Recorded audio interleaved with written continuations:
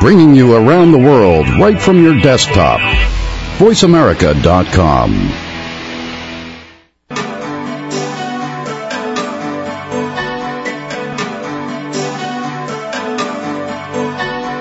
Welcome to Dr. Carole's Couch with your host, Dr. Carole Lieberman. All comments, views, and opinions are solely those of Dr. Lieberman, her guests, and callers. Now it's time to have a seat on Dr. Carole's Couch. Here's your host, Dr. Carole Lieberman. I was born in the desert. Oh. I thought I would scare you for today's show. Today is Halloween. Happy Halloween, everybody. And in case you haven't been scared yet today, I didn't want you to miss out. Today's show is everything you wanted to know about Halloween, but were afraid, you get it, afraid to ask. We're going to be talking today about everything from this year's costume trends to keeping children safe to how scary do we really want to be in today's world. My guest is Lesley Pratt Bannatyne. She is a Harvard professor and world authority on Halloween. So anything that you wanted to know, she could tell you. And before I introduce my guest, before I start chatting with my guest, I just want to give you a thought. And actually, I would like to ask my guest this too, talking about saying boo and being scared. On a background of all of the things that are going on in the world, in a way, one of the questions I have for our guest expert is can Halloween be as scary as it once was?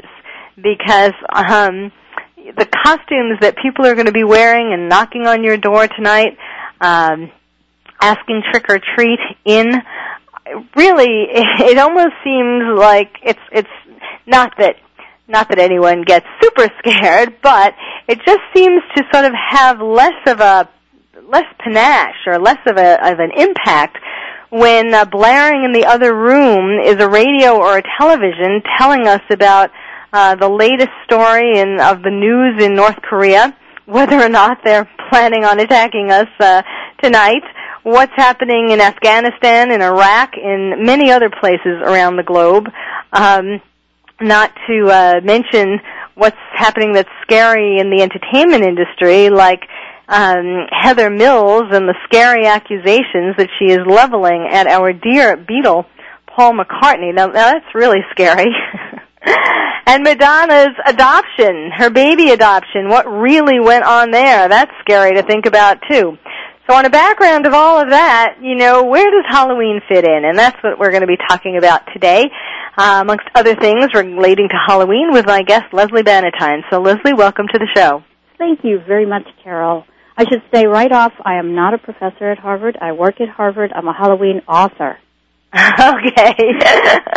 In case somebody calls and mentions that. Yes, I did identify you that you work at Harvard in the communications department for the music department. That's right. It would take me a whole different route in my life to have been a Harvard professor.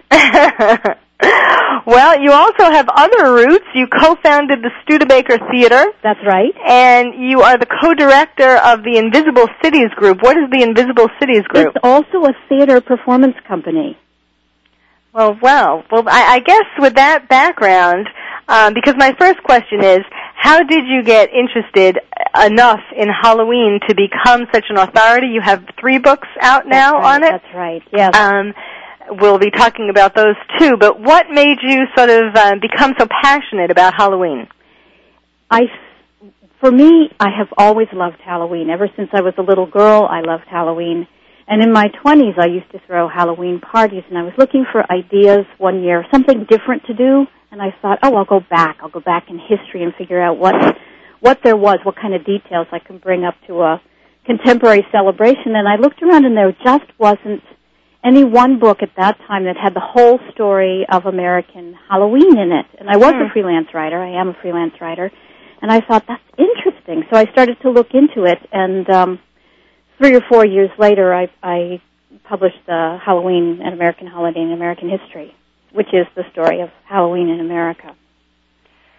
Now, And then once you get interested in something, it's like falling down a rabbit hole. I mean, to address the second half of your question, it could have been plumbing. It could be anything.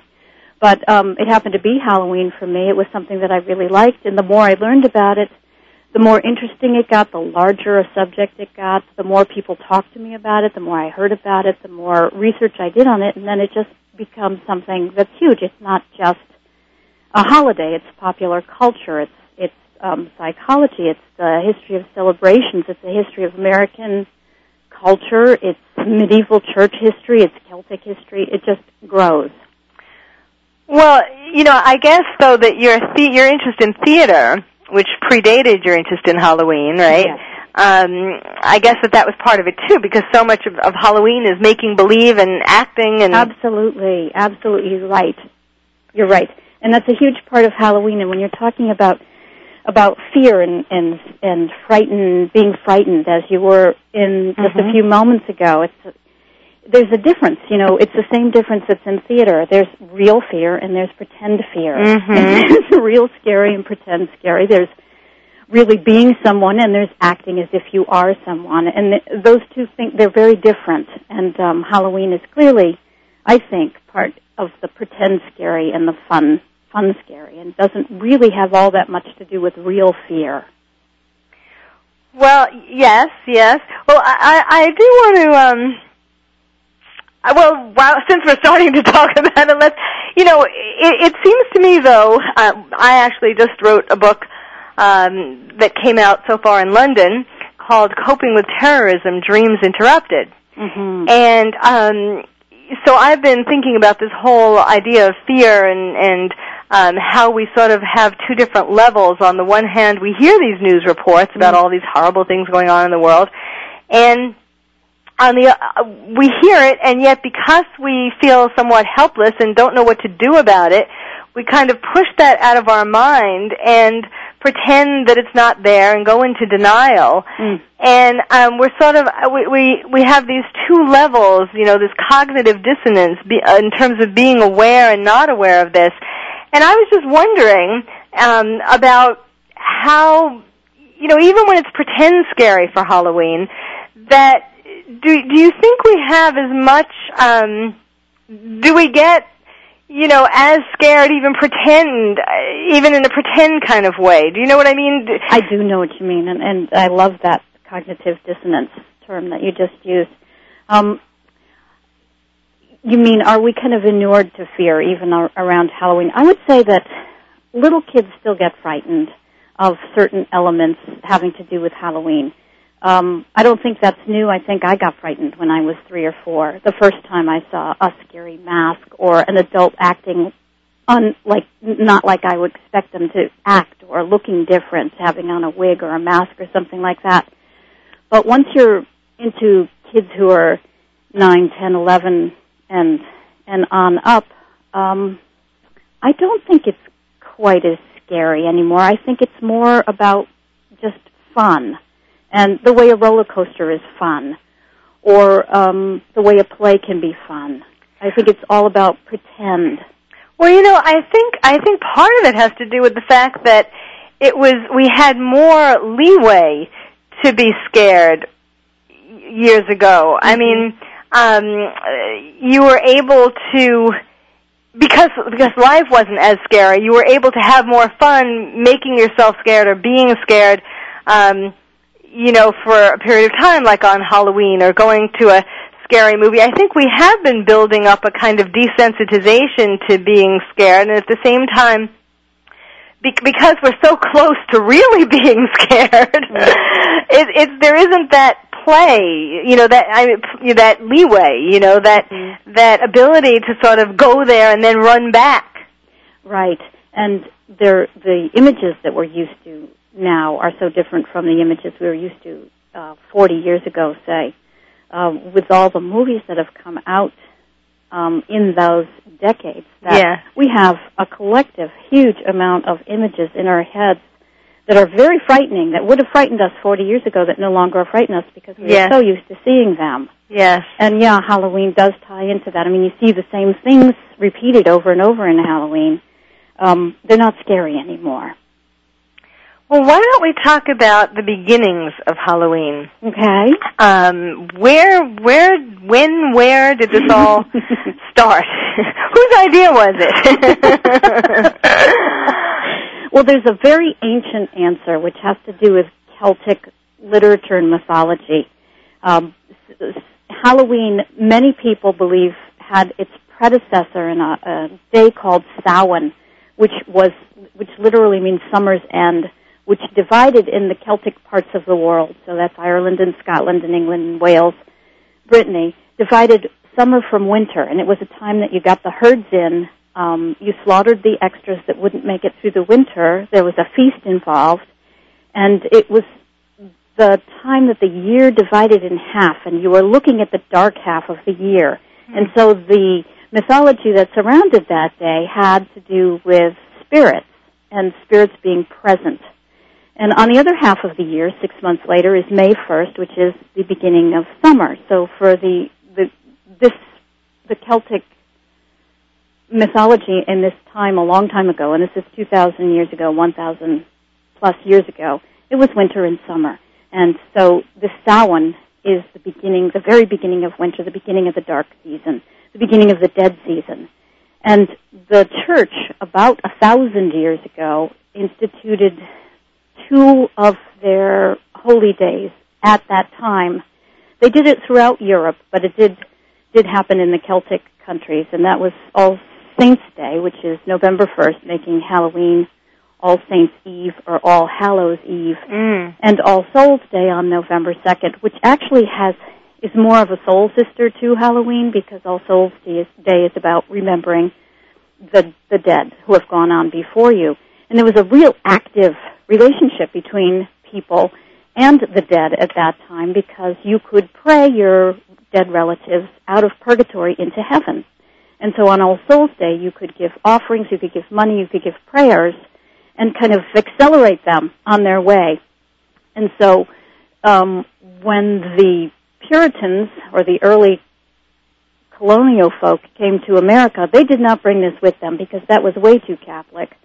And because priests were often paid to say prayers for the dead, and the Puritans had nothing to do with priests or Catholic anything, they didn't bring Halloween with them, or All Hallows' Eve, although they knew of it. They did not celebrate it in the strongholds of Puritanism in this country. But that changed, and many other immigrant groups came over.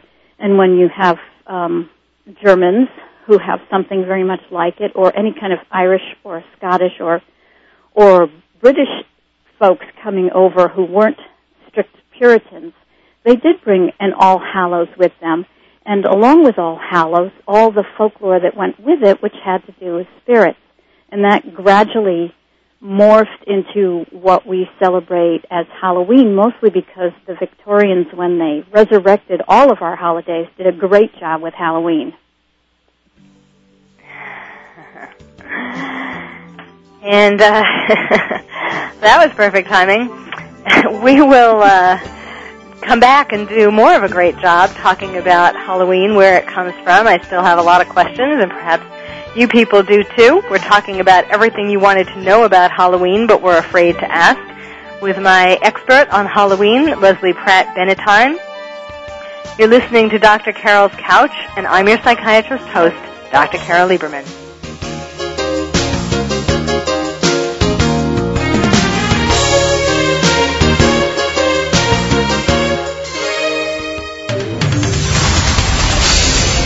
The Internet's premier talk radio station, VoiceAmerica.com.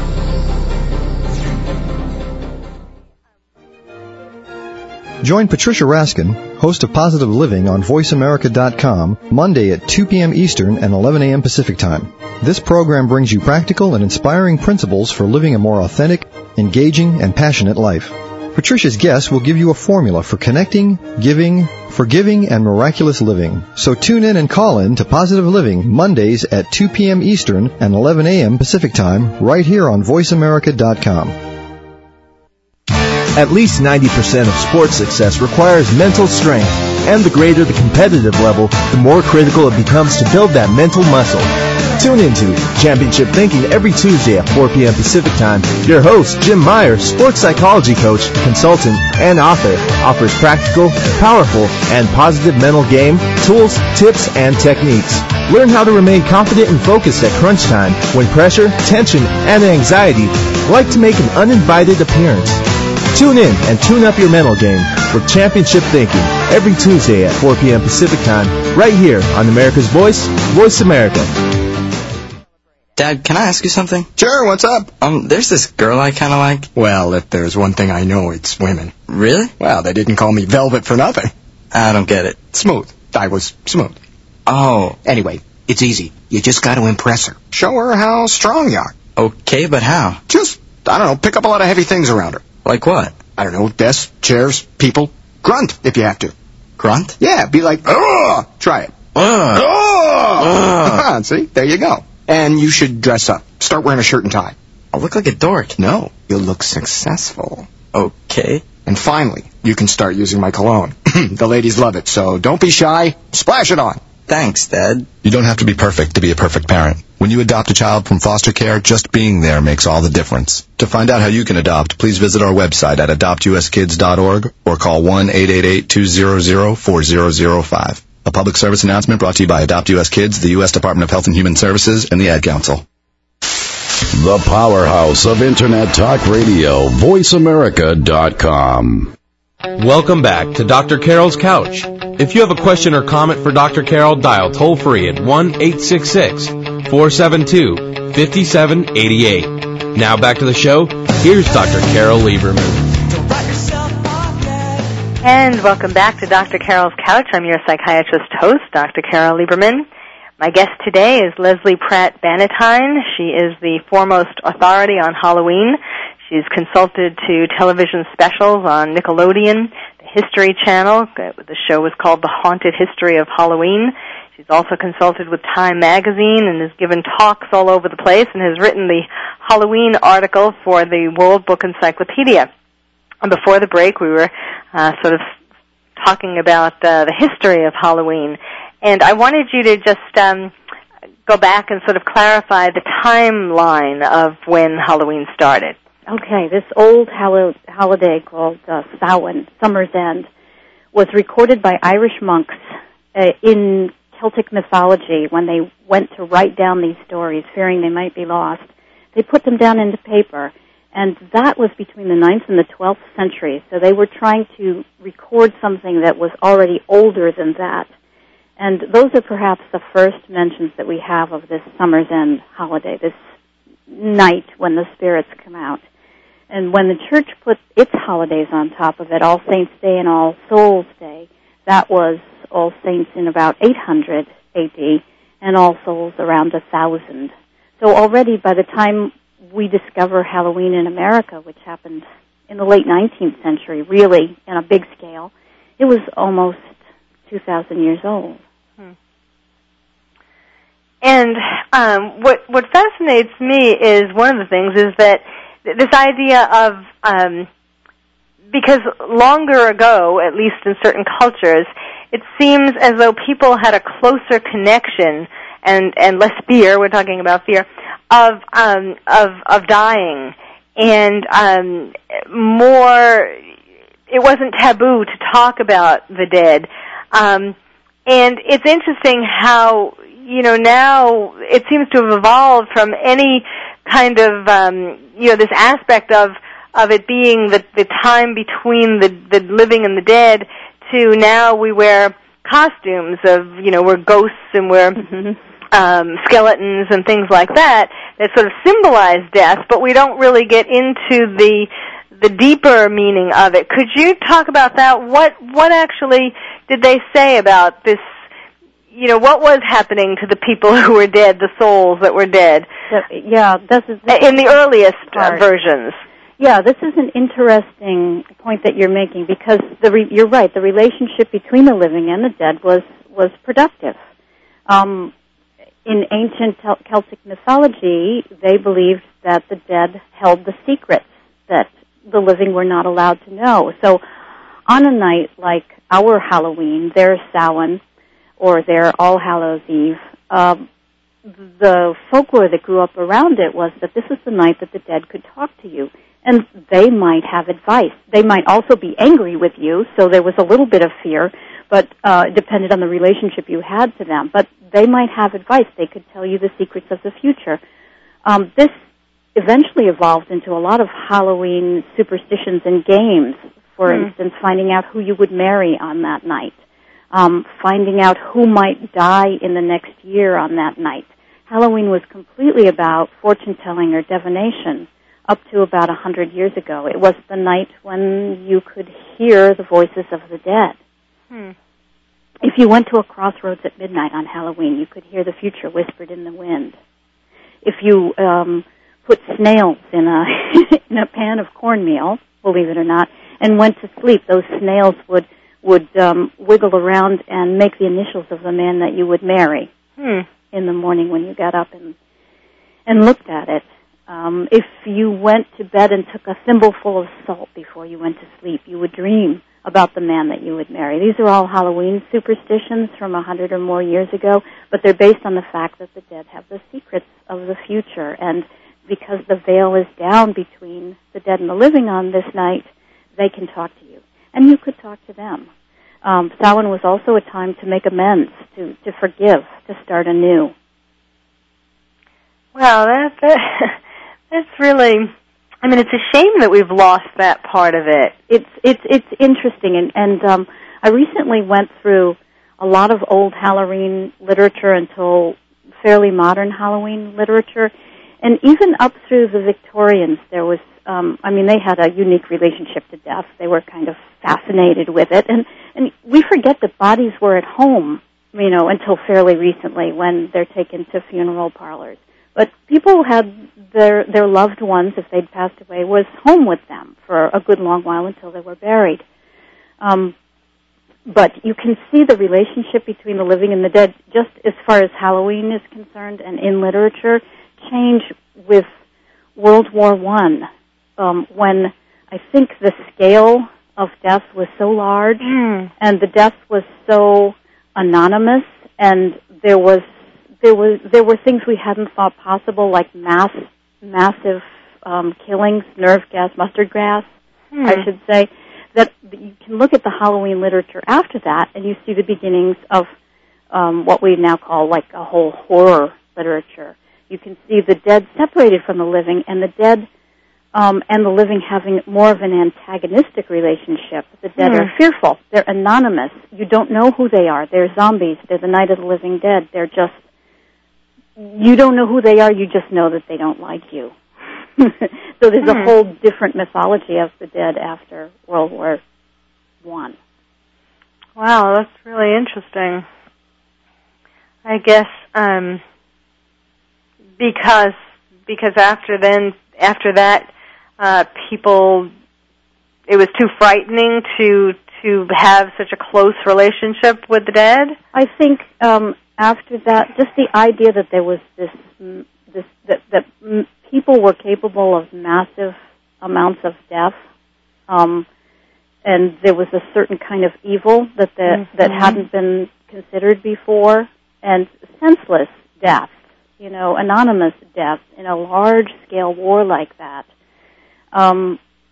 where bodies could be lost, and at the same time at home we didn't have that close relationship to our beloved dead folks. They weren't lying in the bed next to us anymore, in the room next to us being mourned for all that time.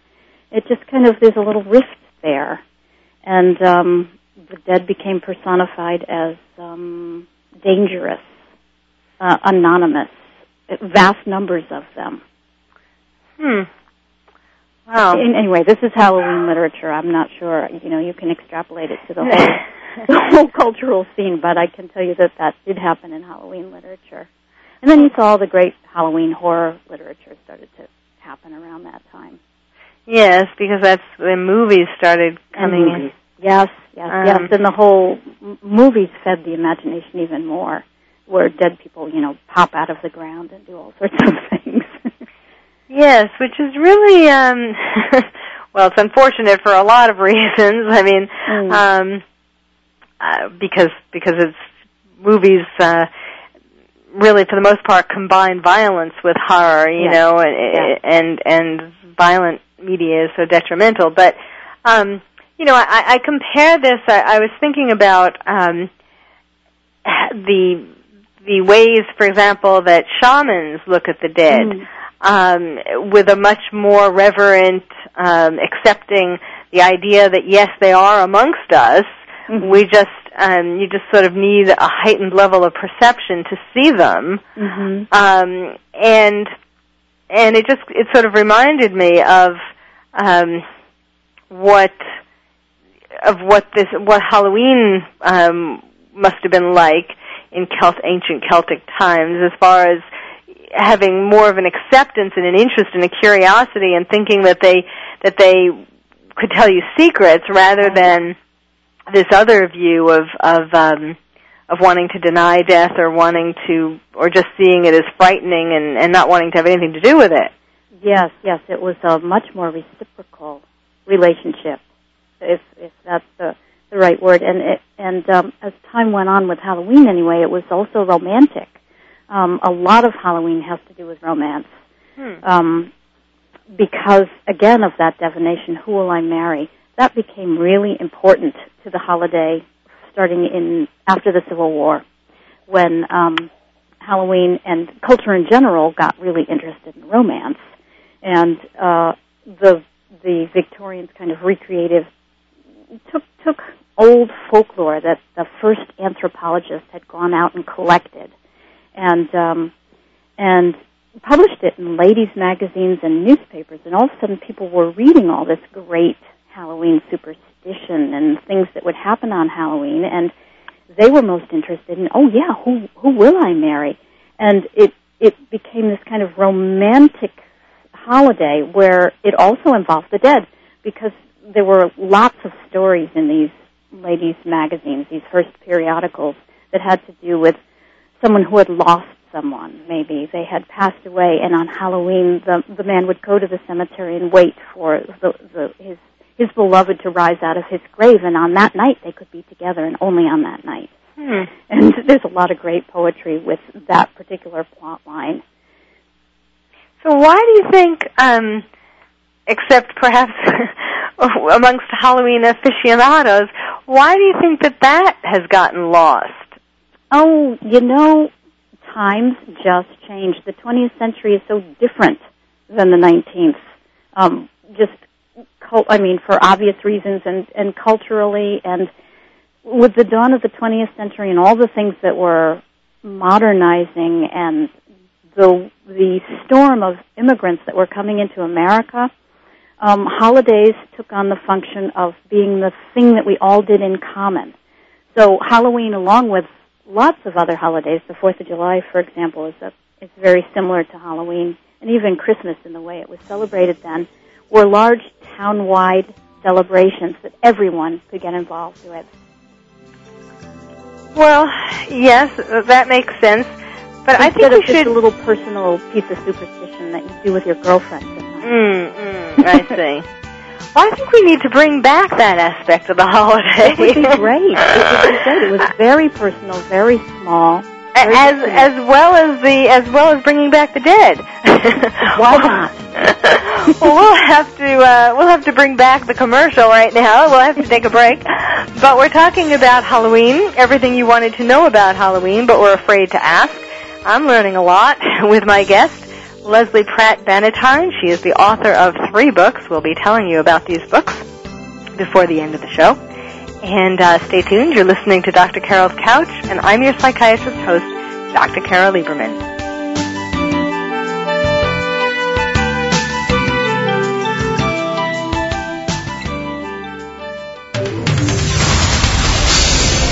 The Internet's premier talk radio station, VoiceAmerica.com. Ever wonder what are the favorite travel destinations of the Hollywood jet set? Where do celebrities like to go when they aren't walking the red carpet? Tune in to Traveris Celebrity Travel Talk with President of Traveris, David Manning, and Lisa O'Hurley, golf aficionado and wife of actor John O'Hurley. On Traveris Celebrity Travel Talk, David and Lisa talk with well-known actors, sports celebrities, and entertainment insiders to find out about their favorite travel destinations and what they recommend. On Traveras Celebrity Travel Talk, David and Lisa also offer up feature vacations each week and last-minute deals for your next getaway. Find out what's new and exciting in the travel industry, as well as how to raise money for your nonprofit organizations while enjoying a wonderful vacation. Traveras Celebrity Travel Talk with David Manning and Lisa O'Hurley broadcasts each Tuesday at 8 a.m. Pacific, 11 a.m. Eastern on the Voice America channel. Traveras Celebrity Travel Talk, your inside look into celebrities and travel. Go beyond success and discover a deeper meaning to life. Join host Jeffrey Gitterman and his guests, the premier thought leaders in business, politics, science, spirituality, and culture, who have reached the pinnacle of financial and professional attainment in their fields, only to discover a profound lack of fulfillment with what our culture defines as success. So won't you tune in every Wednesday at 11 a.m. Pacific Time to Jeffrey Gitterman and Beyond Success, redefining the meaning of prosperity, right here on America's Voice, voiceamerica.com. At least 90% of sports success requires mental strength, and the greater the competitive level, the more critical it becomes to build that mental muscle. Tune into Championship Thinking every Tuesday at 4 p.m. Pacific Time. Your host, Jim Meyer, sports psychology coach, consultant, and author, offers practical, powerful, and positive mental game, tools, tips, and techniques. Learn how to remain confident and focused at crunch time when pressure, tension, and anxiety like to make an uninvited appearance. Tune in and tune up your mental game with Championship Thinking every Tuesday at 4 p.m. Pacific Time, right here on America's Voice, Voice America. Bringing you around the world right from your desktop. voiceamerica.com. Welcome back to Dr. Carol's Couch. If you have a question or comment for Dr. Carole, dial toll-free at 1-866-472-5788. Now back to the show. Here's Dr. Carole Lieberman. And welcome back to Dr. Carol's Couch. I'm your psychiatrist host, Dr. Carole Lieberman. My guest today is Lesley Pratt Bannatyne. She is the world expert on Halloween. We've been talking about everything you wanted to know about Halloween, but we're afraid to ask. During the break, I was telling her about an X-rated Halloween that I had, talking about romance, but no, if I tell you all about it, it'll ruin my ruin the illusion. I was just asking her, though, during the break about whether she's on a quest to bring back some of these old traditions, like, bringing back the closeness with the dead, the reverence of the dead, learning secrets from the dead, and bringing back some of these romantic aspects as well, because it really would be fun. I think if more people knew about these things, I think Halloween parties would be a lot more fun if they were sort of rooted in these ancient traditions. It certainly would. It brings more meaning to it, and a lot of people are looking for some way to make meaning out of holidays because they've just kind of galloped out of our control, and there's so many things to buy and things to do, and people are busy. I know there's a large faction of our culture that would like to make it smaller and meaningful each holiday. And so I do talk sometimes about things you can do. And for myself, I usually try to get out to the graveyard around Halloween and, leave something for my mother. So that's what I do. I know modern-day witches and druids celebrate Halloween in that fashion. They've taken pieces of Celtic mythology and other kind of mythologies, Scandinavian, that involve celebrating Halloween as a time to remember the ancestors or remember those who have passed away in the last year. And it's a very solemn and beautiful holiday for them. So there are people kind of taking it back in that way, which is great. I mean, if it makes meaning, all the better. Well, let me tell you about what, according to at least one survey, the top 10 hottest costume trends are for Halloween. I mean, you probably have a survey of your own. These might be somewhat different, but the top 10 adult male costumes are, in the order, pirate, superhero, vampire, Star Wars, funny, horror and gothic, Matrix, Elvis, Wizard of Oz, and pimp. Star Wars. Still? Yes, I know. Gosh. That's what I was thinking. And Elvis still. and Wizard of Oz. You know, I mean, I don't know if that's because of the play. What is it called again? You know, the play that's on Broadway about the Wicked. Wicked, yes. Possibly. Maybe because that's, you know, still current. You follow the media. And pirate, I guess maybe that has something to do with Pirates of the Caribbean. Yes, it has everything to do with Johnny Depp. I was also thinking it might be a political statement because, you know, some commentary on what we're doing in Iraq. Possibly, yeah. But what's also interesting is that, let's see, 5 of these costumes are also in the top 10 for the adult females, and those are pirate, superhero, vampire, you know, women are vampiresses, Star Wars, and Wizard of Oz. I know. And then the other ones that women are, the other top parts of the top 10, it's pirate and winch, and witches, sexy costumes, I guess that goes with pimp. Nurse, isn't that interesting? And Disney characters and fantasy and fairy. Now, fairy's big this year. Well, yes, for children, Princess and Fairy is the number 1. Yeah. And that's always, I like to see that. Sort of more, you know, innocent times. In the top 10 for children, 6 of them are superhero types. There's Wonder Woman, Superman, Green Lantern, Batman, Spider-Man, and Superhero Flash. I think that's where you walk down the street and flash your neighbors. What? Green Lantern? I know. Where are these kids finding out about I don't know. And then to round out the top 10, non-superhero, well, I guess in a way, Harry Potter. He's number 6. He's gone down in popularity. Star Wars, and funny costumes. I don't know. I think a lot of it is, I think people are losing their originality, to tell you the truth. You know, I mean, you know, funny costumes, yes, that's original, but that's 1 out of 10. And it you know, I love Halloween because of it being the costumes being such a reflection of the unconscious minds of the people who are wearing them. Yeah. And so you really get to have a peek inside, you know, someone's mind, you know, like why it's what they wish they were at some level, you know. Yeah. And I mean, here they are allowed for this one day to dress up in the way that they wish they were in real life all the time. So why do you figure, and you're the psychiatrist, why do you figure everybody chooses, I'm going to talk about women first, short skirts and thigh-high stockings and stiletto heels? Why? What skirts? Short skirts, thigh-high stockings, stiletto heels. Just about every costume, including Dorothy and including nurses, comes with those accoutrements this year. So what's going on? Well, yes.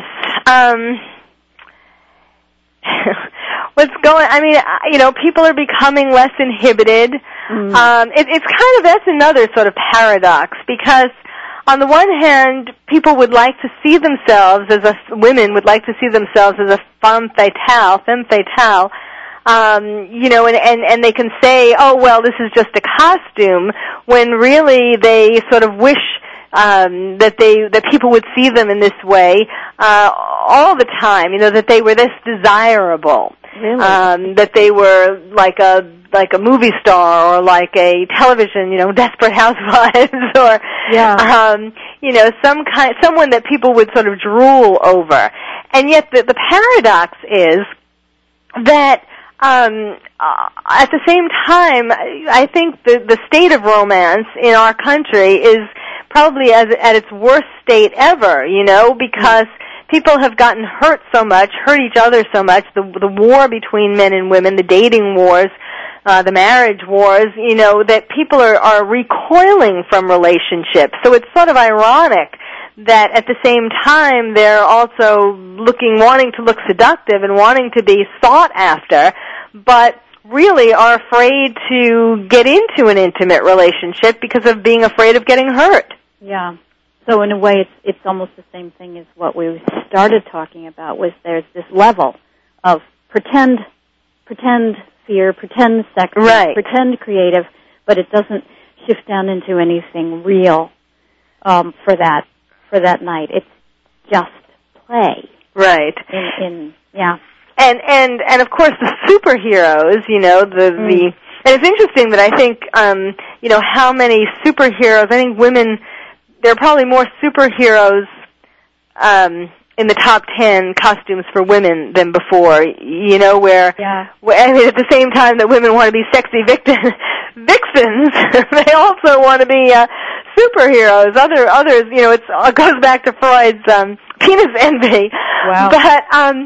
But people wanting to be superheroes in general, whether it's men or women, and I think certainly more men, but all of us are feeling, you know, it's a reflection as well of feeling helpless in the face of world events, and wishing that we could be like, you know, any of the superheroes and sort of rise above these real life dangerous events. Yes. Even the children, even parents wanting their children to be superheroes, you know, to be more powerful.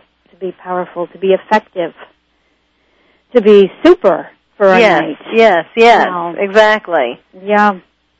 I've found some extraordinarily creative costumes this year also, just in my own little travels. Yeah. Today I saw someone dressed as Windswept, which I thought was just so simple and good. His tie was sticking straight out and had leaves tacked to the front of him. And another person in just a plain old bodysuit with Barbie dolls stuck onto him was a chick magnet. Oh, that's great. It was a little clever. Yeah. For you. That's what people need to do, is to use their, and yes, I wanted to say that I am not recommending any of these top 10 costumes for anyone. Just noting what they were in this one survey, but yes, it's always better to be creative and come up with your own costume, whatever it is, and not to be like everybody else who's following the trend. Well, stay tuned. We'll come back to Halloween. If we haven't scared you enough, we'll try some more. My guest today is Ms. Halloween. Her name is Lesley Pratt Bannatyne, and she's the author of 3 books on Halloween and a recognized expert on the subject, as you can tell. So stay tuned. You're listening to Dr. Carole's Couch, and I'm your psychiatrist host, Dr. Carole Lieberman.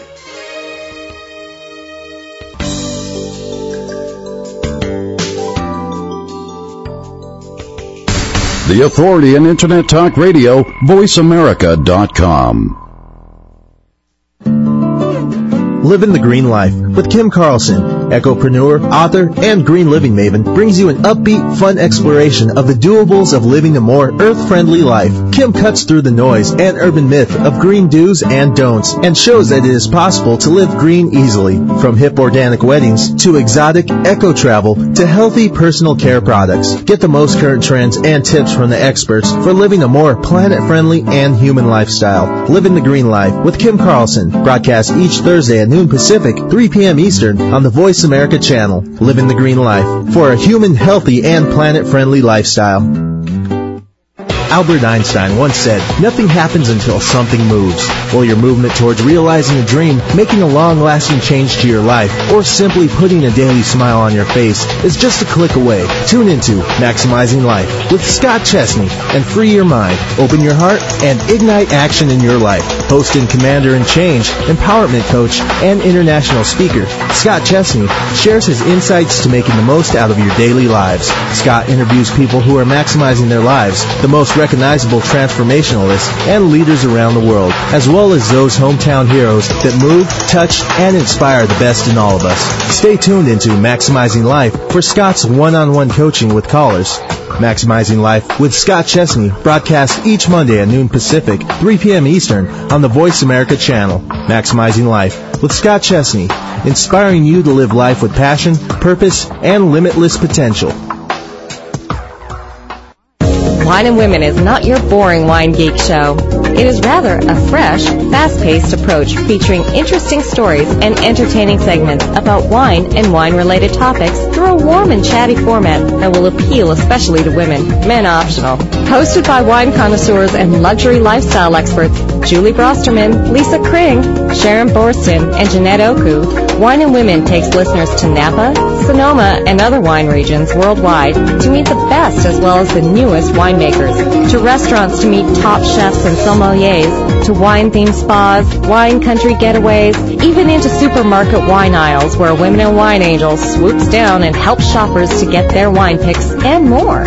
Women in Wine broadcasts each Thursday at 2 p.m. Pacific, 5 p.m. Eastern on the Voice America channel. Women in Wine, enjoying life one sip at a time. The powerhouse of Internet Talk Radio, VoiceAmerica.com. Welcome back to Dr. Carol's Couch.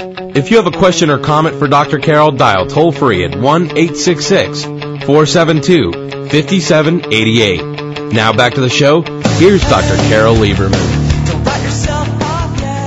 And welcome back to Dr. Carol's Couch. I'm your psychiatrist host, Dr. Carole Lieberman. We're talking about everything you wanted to know about Halloween, but were afraid to ask. And my guest is Lesley Pratt Bannatyne. She is the author of 3 books, and let me mention them. At the end, we'll tell you where you can get them. But one of them is A Halloween How-To, Costumes, Parties, Decorations, and Destinations. That sounds good. Halloween, American Holiday, and American History. And A Halloween Reader, Poems, Stories, and Plays from Halloween's Past. And we'll tell you about that. They sound really, really interesting. So what about the notion of beheadings, that disembodied heads that somehow has been connected to Halloween? You mean in horror movies, that sort of thing? Or people even costumes, yeah. Yeah. There's a couple of places that could come from, and I'm not the authority on this, believe me, but one of them sounds to me like the old floating head Zoltar boardwalk game that you would find in the amusement parks back in the middle of the 20th century, which is actually where the very idea of haunted houses kind of came from. These tunnel of love, dark rides, dark amusements gradually grew into the haunted houses that we see associated with Halloween today. Another thing I was thinking for severed heads, besides horror films, which of course influences Halloween in costumes in a million ways, but also the old the grotesque French Grand Guignol theaters, the creepy theaters that happened in the 19th century where people would show things like that to shock their audiences. So there may be a number of different places that came from. The fact that it's kind of gathered on Halloween now is because all scary things kind of have gathered on Halloween. You know, I was just thinking as you were talking that I wonder if there will be fewer of them, though, now, with the real disembodied heads that are going on in the Middle East. Yeah. But, you know, it's interesting to think about how when we go to sleep, in a sense, our heads, our minds, become disembodied when we go off to dreamland. Interesting. Yes, meeting the souls. Meeting the other world. Exactly. Very interesting. Now, you were saying that there seems to be a trend towards increase off the air. You were saying, in case people are wondering what, I didn't hear her say that, that there seems to be a trend in people performing more. I think so. I mean, starting even 2 decades ago, when people started to decorate their yards a little bit, you'd see a tombstone and then a pair of legs sticking up out of the dirt.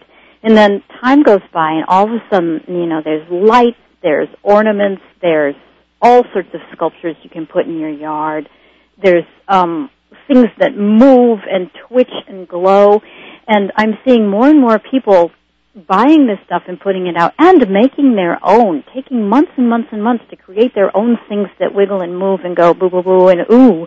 And then populating the yard in costumes, dressing as ghouls or witches or mad surgeons or zombies, and putting on real shows in the front yard, just all for trick-or-treaters, which is fairly phenomenal. I mean, I do know there's a large number of people who spend 6 months on their Halloween displays just for that one night. Now, that strikes me as a theater performance. Uh-huh.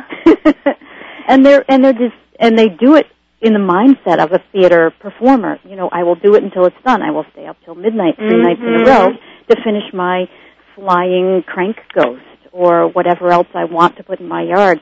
And they get a wonderful crowd, and they get an appreciative audience, and people start to see them as the Halloween house. So they have a role on their street, and they can't stop now. So each year it gets bigger and bigger. Yes. Well, now there's something that you go to all the time. I presume you speak at it also. The Halloween Convergence. The Halloween Convergence. Yes, for many years in a row, people who loved. It started with the Internet.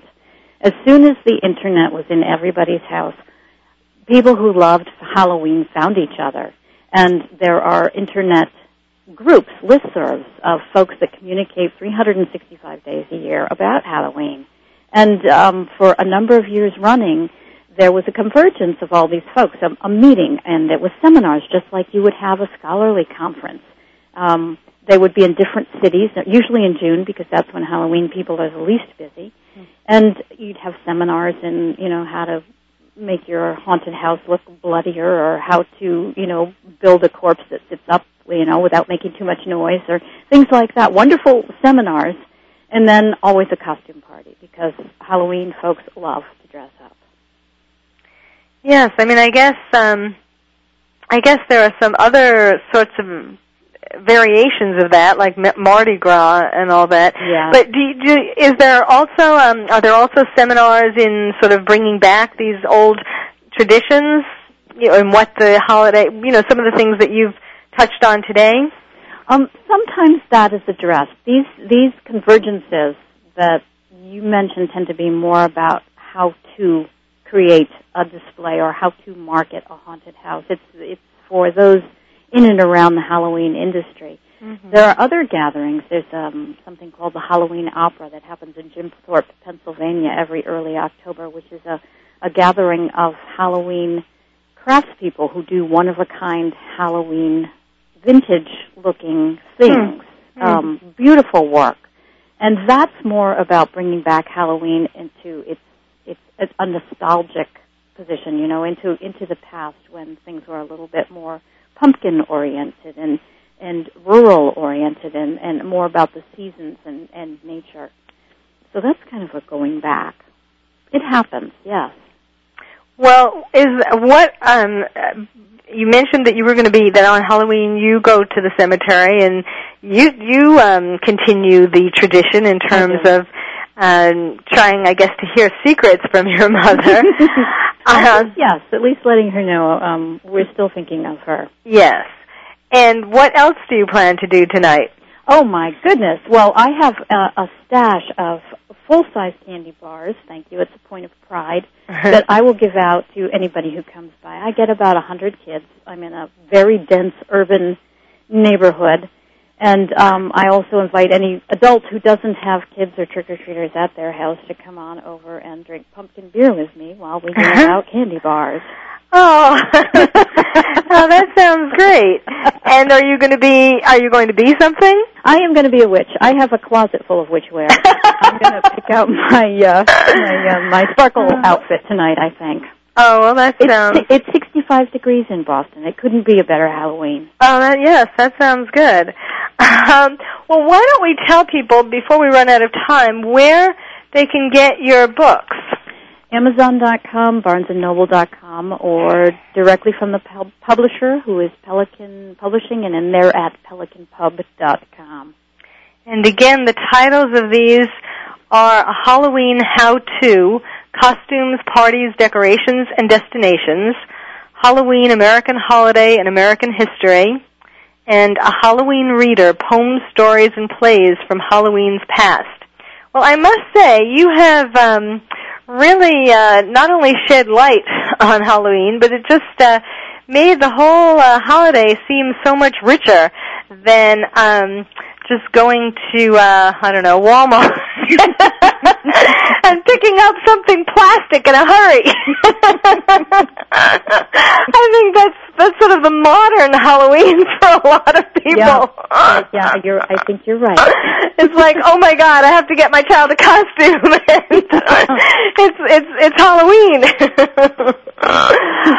Well, I think that the paradoxes and the history and the things that we've been talking about are just so fascinating. The idea of, skeletons and ghosts being sort of a counterphobic way of dealing with our own mortality, and how that has all changed. What you were talking about in regard to World War I think is really fascinating. So I thank you very much, Lesley Pratt Bannatyne, for joining me today on Dr. Carol's Couch. Really, really, and have a wonderful, happy Halloween. Thank you, and to you too. Thank you. And my little psychiatrist comment for the day, my final psychiatrist comment, is in addition to looking at fears and the way that we've been talking about it on today's show, you might think of Halloween also as a time for facing whatever you're afraid of, whatever your personal fear is, in addition to general kinds of fears like mortality and headless people and things like that. Why don't you dig deep down and think about what the things are that you're really afraid of, whether it's intimacy or not getting ahead or getting ahead or... I don't mean, that was a pun. I didn't mean it to be a pun. It just kind of came out, talking about disembodied heads. But whatever it is that you might be afraid of, Halloween is a good time to figure that out. And in fact, one place you might start is looking at what costume it is that you're wearing and trying to figure out why it is that if that's what you really want to be, why you don't show some of that in your everyday life. And I'm not talking about those of you who are going to be stalkers or killers, but perhaps actually even with that, obviously not to be someone who's violent, but to be someone who takes the power into your own hands instead of feeling helpless. So thank you very much for joining us today on Dr. Carol's Couch. I'm your psychiatrist host, Dr. Carole Lieberman, and have a happy Halloween. Thank you for joining us on Dr. Carol's Couch. Join us next week at 1 p.m. Pacific Time for another installment of Dr. Carol's Couch. We'll save you a seat.